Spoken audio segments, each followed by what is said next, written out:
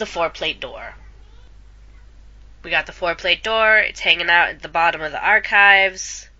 What do you think it is? Do you think it leads somewhere? What do you think is behind it?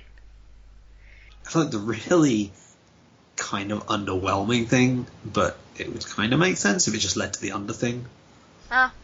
But I feel like there's too much on that for it to just be that. Can you imagine? There's all this build up, this big scene, and they finally get through the door, and it's just Ori's just waving at him once he opens the door. Hi. Like, oh, huh. All right. I guess we can come in this way now. The door that's completely flush with the wall with 4 copper plates with 4 keyholes that don't look like keyholes but are definitely 4 keys. It just leads to the other side of the other thing. It's just Ori's back door. Yeah. No, probably not that. Maybe it's a door to the Fae. It's a pretty popular idea. It's a door to the Fae. Wasn't actually entirely serious. But well, surprise, surprise. Turns out I am good at this fan theory thing. That was just kind of the first thing that came to mind. I mean, if it's not a door to somewhere physically in the university, and if it is, what would that be that, again, would live up to the billing of this door? Then maybe it's a door to somewhere else, and that seems the most logical place to go to first. Some people argue that if it is just a door that leads to a room, that it's the room that holds all the information that the Emir have been collecting about the Chandrian, or about themselves, that doesn't jive with, yes, we were church judges, and then we all went away, the end.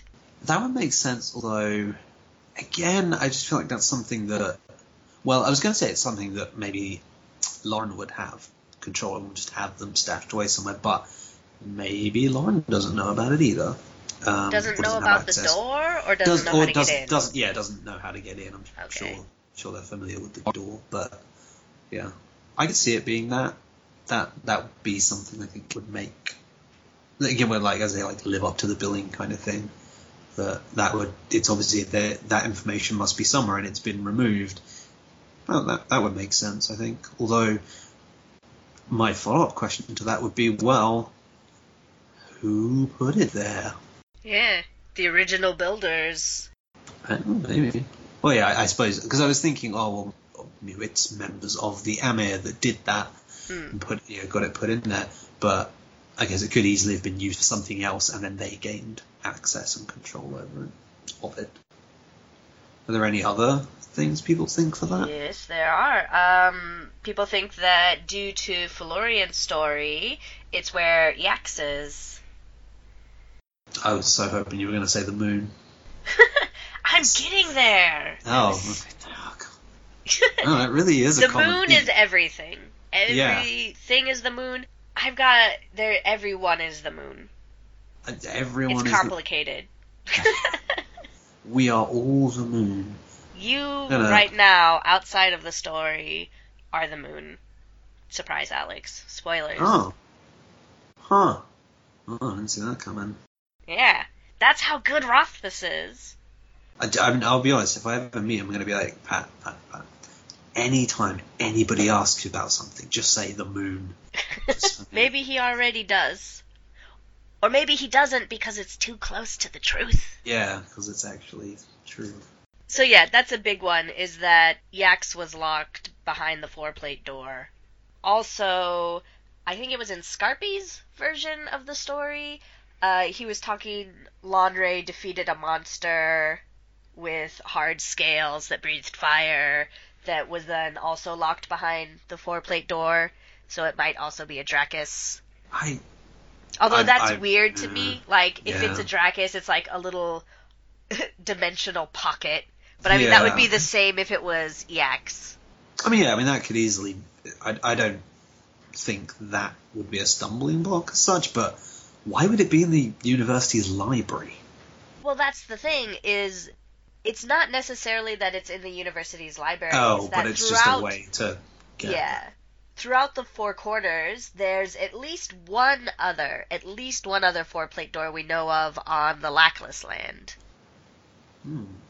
that Malurian talks about, or somebody mentioned. Maybe it's all of these things. It's like the room of requirement. There's just all this stuff stacked in there. They're just having a tea party in there. So there's Yax and the Jackass drinking tea, reading books about the Shanjian and the Emir. Moon's just rolling around in the corner drunk. Well, somebody's got to provide light. There you go. Well, I suppose... Yeah. This isn't about astronomy. This is about fantasy. Okay. I know. I was about to say, and I'm like, no, don't need to. Like, if the moon can be in a chest or in a room, it can glow on its own. Yeah, fair point. I got into that with my husband last night. He was talking about Shadowrun, I think, or something. He was talking about something. He's like, and the bad guy is going to make a weapon that makes it the full moon all the time, so that way the werewolves have more power. And I'm like, but to create a weapon that would stop everything to make it the full moon all the time, and he's like, you gotta stop, you can't science this. Yeah. So yeah, that's pretty the most common, is that it's the door to the Fae, door for traveling, perhaps, from the university to the Lackless Land, or wherever these other entrances are. Yax, the moon, books. Those are the most common. Just books. Just another room. Books. Just more books. But then we're brought up to, what about the plates of copper? Which most people agree has something to do with preventing namers from just getting in there. Because copper's devilishly hard for namers. And the keys that don't look like keys, that always makes me think of the 4 doors of forgetting. Sleep, madness. Alright, yeah. Death. The other one. Insanity? I said madness. Oh, you did. Yeah, I remember.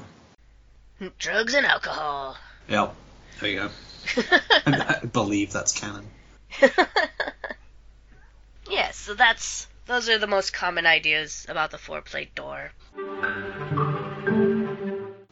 You know what? I'll go with a more sincere one. So this is just something that, if anybody follows Pat's blog, I'm sure you've seen about it, because one of the things that goes into the World Builders Lottery is a Neil Gaiman advanced reading copy of Stardust?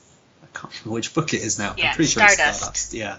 So the first year, they get that from Neil Gaiman, which is just really cool, and they put that into the lottery. So you donate $10 and you could win an ARC of Stardust. Someone wins it, and they get back in touch with World Builders and say, you know what, this is really cool, but I'm gonna give this back to you so you can put it in the lottery for next year.